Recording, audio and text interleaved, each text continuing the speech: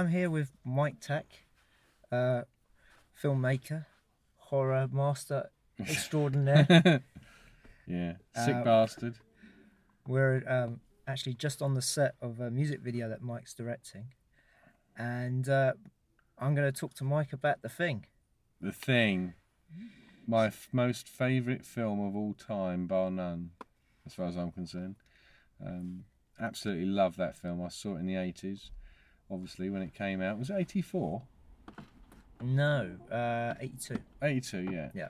And I went to my local Odeon, and I'd heard about this film because I've been a big fan of John Carpenter's work up till then anyway. I saw it and I was gobsmacked. Absolutely blew me away, and I think I went to see it another 2 or 3 times because in those days you didn't have videos, and you couldn't wait for that thing to come out on TV. It'd be probably about 20 years before they even allowed that on telly. So yeah, I love the movie. I got it on Blu-ray recently with the, you get the remake, or sorry, the prequel, which was pretty decent enough, but the Blu-ray copy of The Thing looks stunning. The effects look absolutely incredible. It looks great. I mean, it's a film that hasn't aged badly at all. Not one bit. Well, there is the stop motion. The stop motion at the end is... It's a bit Ray Harryhausen hokey, isn't it? Yeah. Compared to everything else that's in the film, it does kind of stand out, but you forgive it. Yeah, absolutely. And also the fact that I've seen footage where they used a lot more of that, and it looked far worse than what they used. Absolutely. I think they did a little bit of it with the tentacle, and then they cut to the actual, Rob Bottin monstrosity, which had every single person that had been absorbed by the Thing, as I recall. So, I like the Jaws type effect where you see the floorboards start smashing up and things like that. That's so cool. Effect that I saw in another film years later, Tremors. Yeah, absolutely, because that was a low budget horror monster movie. Kevin Bacon, while he was still young and footloose and fancy free. Sorry for the pun. I think he'd done Footloose by then. Yeah, and another great monster movies. As you know, I love monster movies, and I'm sort of indulging in a couple of them myself. So, as a filmmaker, what's the influence of The Thing? The influence of The Thing, for me, is the fact that you need to have a good story. We all know everyone says you've got to have a good story, but that script and the ensemble cast, was really impressive. And, a lot of my films don't have many women in, so The Thing had not one female, which is probably why they decided to put one in the prequel, just to be politically correct. But there was a woman in The Thing from Another Planet.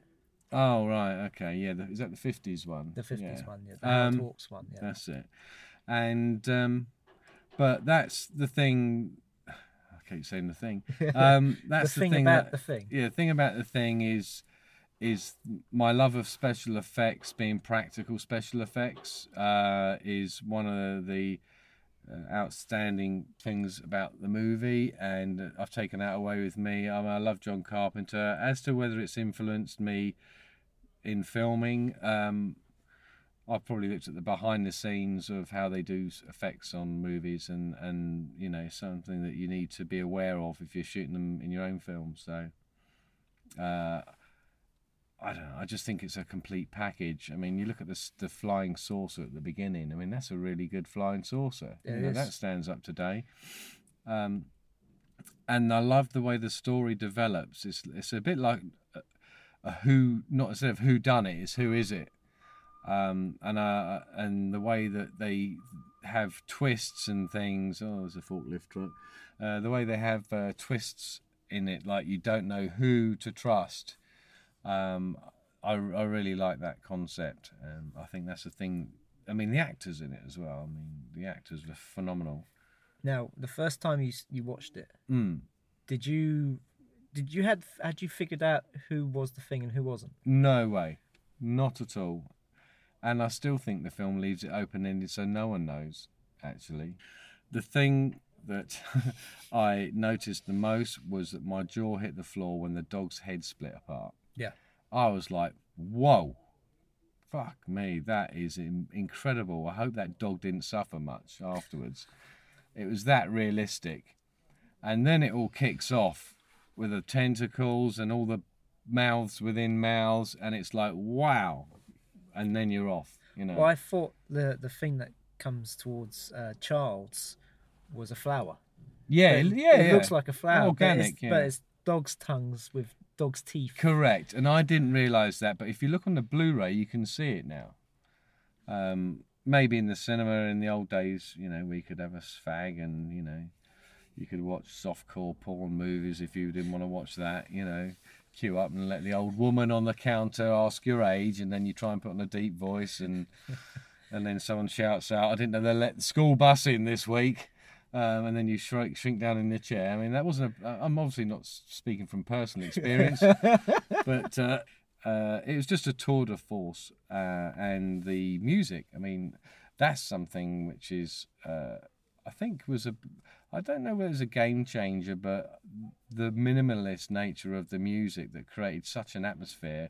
Obviously, Jaws was that 76 or 74? Was Jaws? 76. Yeah, that, you know, signature tune is just a couple of notes repeated, and the similar. I believe, to me, it sounds like a space version of the Jaws music. That sort of dun dun, or a heartbeat Certainly. or something. I mean, it's funny that it was written by Ennio Morricone, because it sounds like everything else that John Carpenter had done up to that point. Absolutely, because that's something I admire about John Carpenter, and as a filmmaker myself, is because I've written music for my own films, and he did that a lot in his early days. He did the classic Halloween score, Escape from New York, and, you know. I just wonder though if Ennio Morricone had written another score, which they didn't use, because it very much sounds in places not like his music. Yeah, it sounds like John Carpenter goes, "Oh no, I'm not using that shit, Morricone. I'm going to put my own stuff in." Yeah. Well, I've just listened to 2 films. Well, I've watched 2 films which have Ennio Morricone soundtracks on them. Well, Westerns, were they? No, they weren't. No, they weren't. But that he has a certain sound. I mean, you know, he likes using harmonicas. He likes using. He doesn't use synths, basically. No. They're all sort of I would say, better word, practical instruments. Yeah, there's nothing electronic to it. Yeah, he likes using weird, obscure stuff as well, which is it's a thing with him. But it's all intents and purposes. Panpipes he uses a lot. Yeah. So that's why he's the only one. That's why the Thing soundtrack is like really different in his body of work.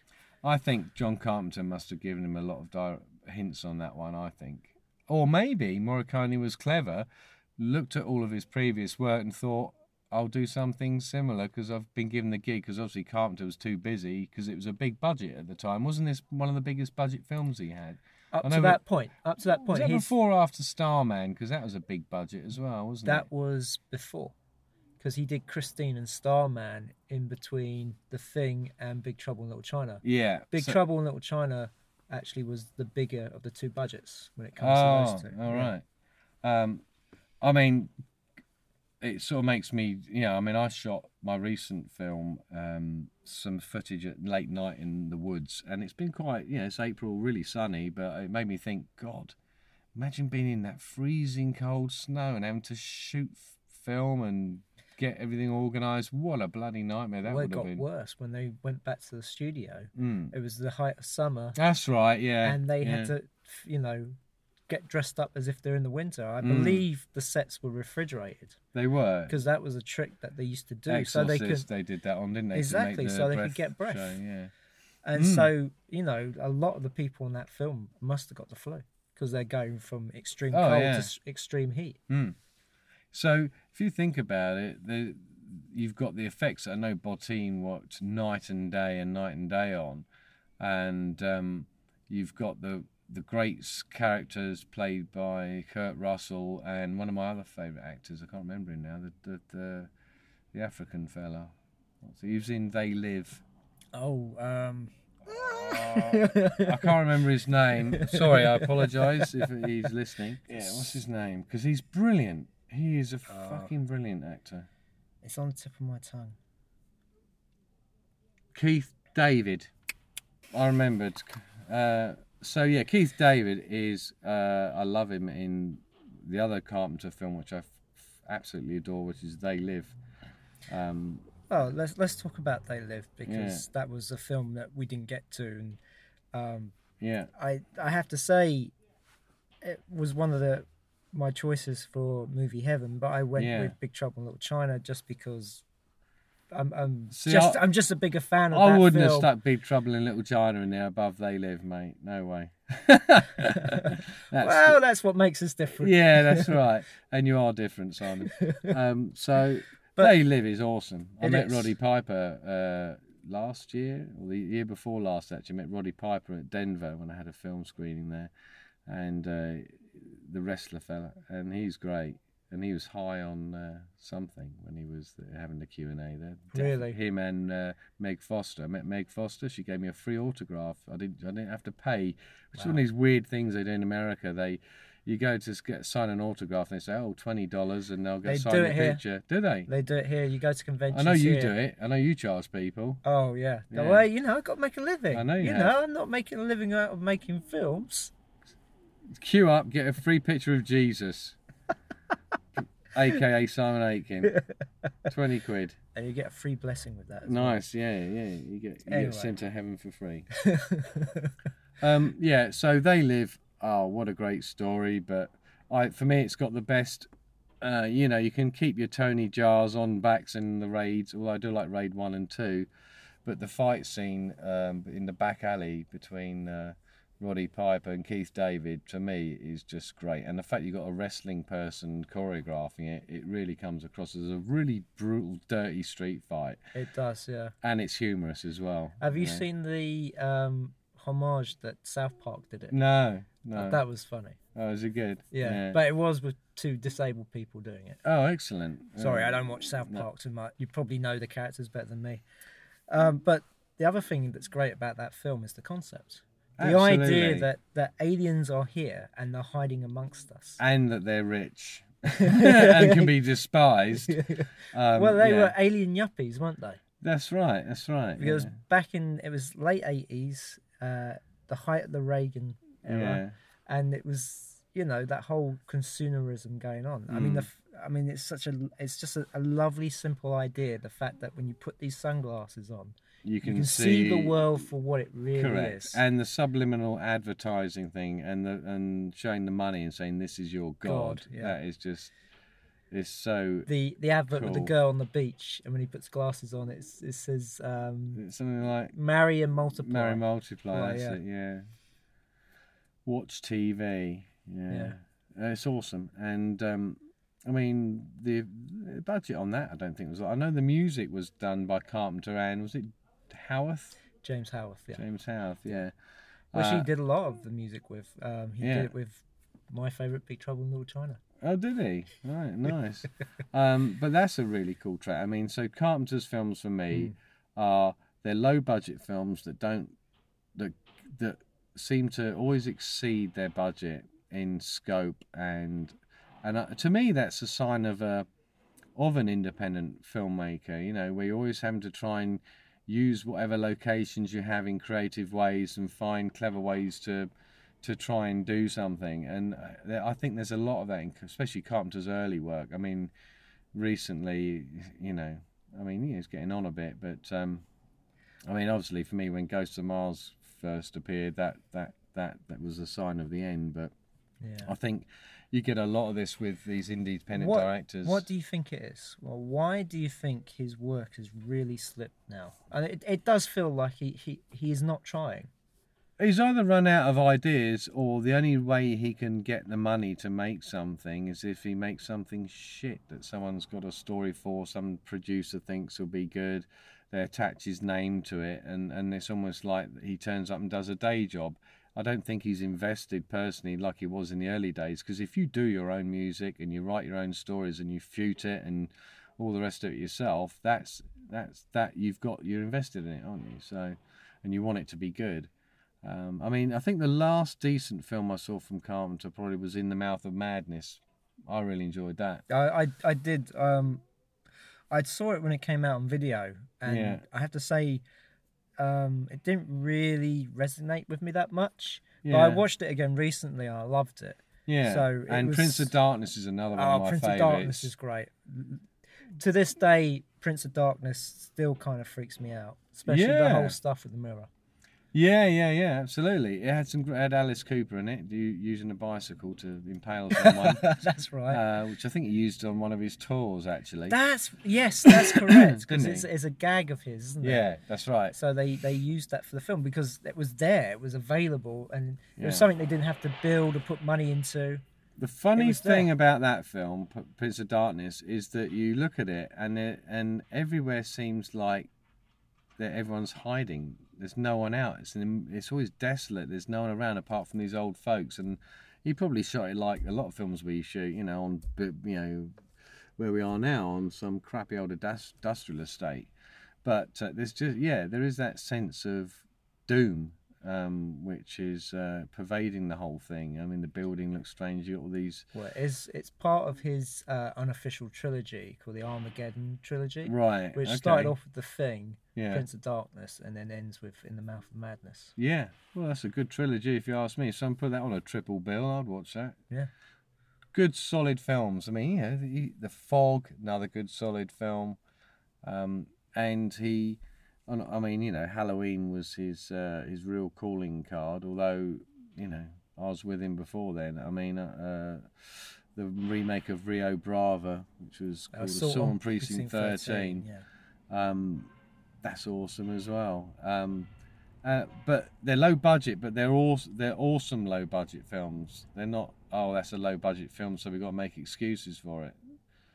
Well, the nice thing about Assault on Precinct 13 is it's a one location bound film. Yeah. And he just uses that location to the extreme. Absolutely. And that's a good way of getting production value out of your money. All the car park scenes, they're just like normal car parks with bushes around them and things like that. Just dull down the light a bit, so have a few people probably with some plastic toy guns and some sound effects, and away you go. And that's the indie filmmaker all over. Yeah. I mean, my recent Western horror has I bought these guns for £3, plastic things with little red caps on them, and I got Tim, the makeup guy, to just, dust them over and make them look antique, if you like. Well, that's good, because I've seen too many low-budget films where it's clear they went down to the local toy shop to get them, because for a start, too small, especially rifles. Yeah. I don't know what they were thinking when the rifles are about the size of a pistol. And you're thinking, well, we had a real replica one for the main character, and that was heavy. That's a Peacemaker replica, I think. Oh, nice. But I'm just saying, you wonder what's going through these people's minds when they pick these little toys up and go, that'll do. Nobody will notice. On screen it'll look big. No. Well, I made sure that I didn't focus on those. If someone's pointing a gun at you, then all you're seeing is the barrel anyway, so that's fine. But going back to Carpenter, I really like his early, all of his films. Ghosts of Mars was I think maybe that was the time when the studio thing did what they always do, which is they crush talent by imposing deadlines. And I heard was it Keith that told me it started off as something else? Yes, that's right. We spoke about this on the podcast. The fact that it was originally going to be a Snake Plissken story, was going to be Escape from Mars. Right. And because Escape from LA flopped. Well, that was pretty bad, I must say. I was disappointed with that film. Though I loved the ending. I thought the ending was great. I can't remember the ending now. What happens? Spoiler. Yeah. The ending is that it's like the original, where there's a switcheroo. So he's got the device that can turn off anything. Yeah. And he's going to he's got the world code that will plunge the whole world back into darkness. Yeah. And of course, what turns out is that Plissken actually has it. And you think, oh well, shoot the bastard. And then it turns out it's actually a hologram, and he's somewhere else. Yeah. And it was really well done. I mean, it just stood out from the rest of the film. They had some hokey effects with him surfing, didn't they? Yes, they did. That's almost on the par with CGI in it is terrible. The James Bond. Remember the James Bond Die Another Day, where Yes. his bloody parachutes off an iceberg or something? That looks so pony. It's ridiculous. With the invisible car. Yeah, I mean, and the satellite with diamonds in it that shoots the maybe laser we beam. could chart John Carpenter's career in parallel with the Bond films. You know, they start off fairly decent with GoldenEye, and then by the time they get to the end, they've just turned to a big, massive pile of shit. Oh yeah, if you're talking about the Brosnan area. Yeah. Otherwise, Bond didn't start off in GoldenEye. Yeah. Well, and then you got. I thought Timothy Dalton was all right, but that's another conversation. So the thing is, the best film. It's the best horror film bar none. All this thing, The Exorcist now, or Shining now. Fuck off. The Thing is the bollocks, and it's got amazing effects. The ensemble cast are so impressive, and it's humorous. You know, the fact that the alien actually is going in through their shorts makes me think, what the hell was going on there? That. What man's put his dirty drawers in the kitchen linen basket? You know, there's a big hole in these pants. You think, what the hell's going on? I know they're all men in one place, but that's a bit disturbing. You know.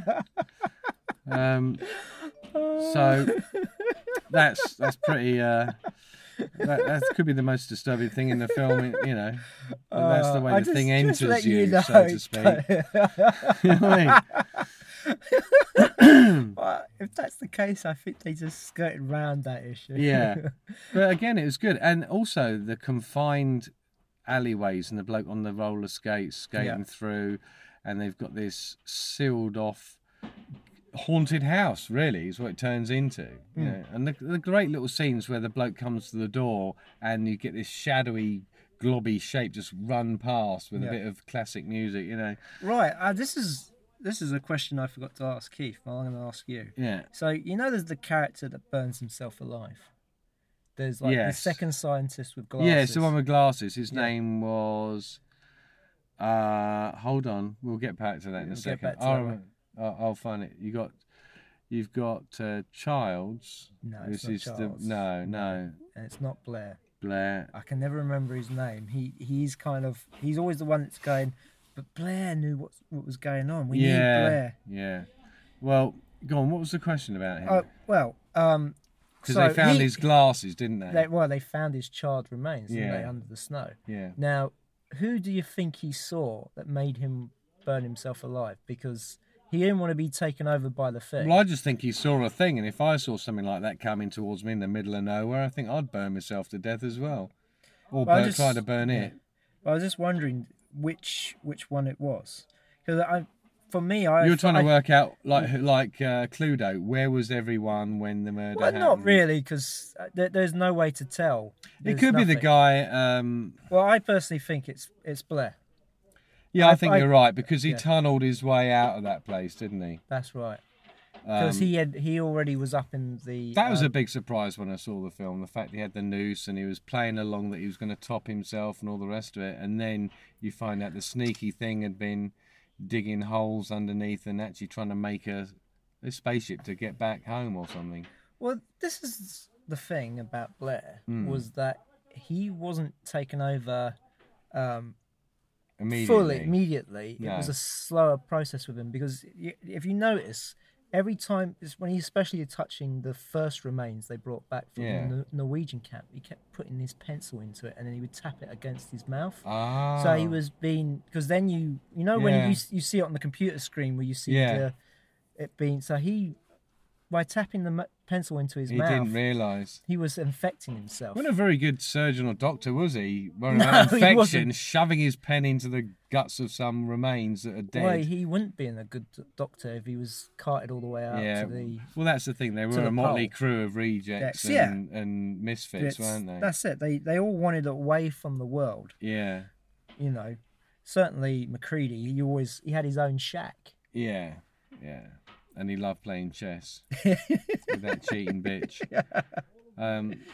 It's definitely my movie heaven, that The Thing. And if you've never seen it, then you need to go and see it straight away. Get it on Blu-ray. It's amazing. And the character's name was Fuchs, that's the fella. Fuchs, yeah. Yeah, that's a good point to end. Yes, it is. And we've got to go off and actually do some filming now. But yes, thanks for talking to us. Yeah, it's been a pleasure, Simon. Pleasure, and hopefully we can do something. Yeah, we'll get you on again for another episode. Yeah, one of those other letters. You know the one I've got in mind. Yes, we'll keep that quiet for now.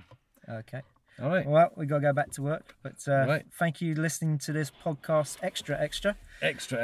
And good. Look out for our next episode coming next week. All right. Take care.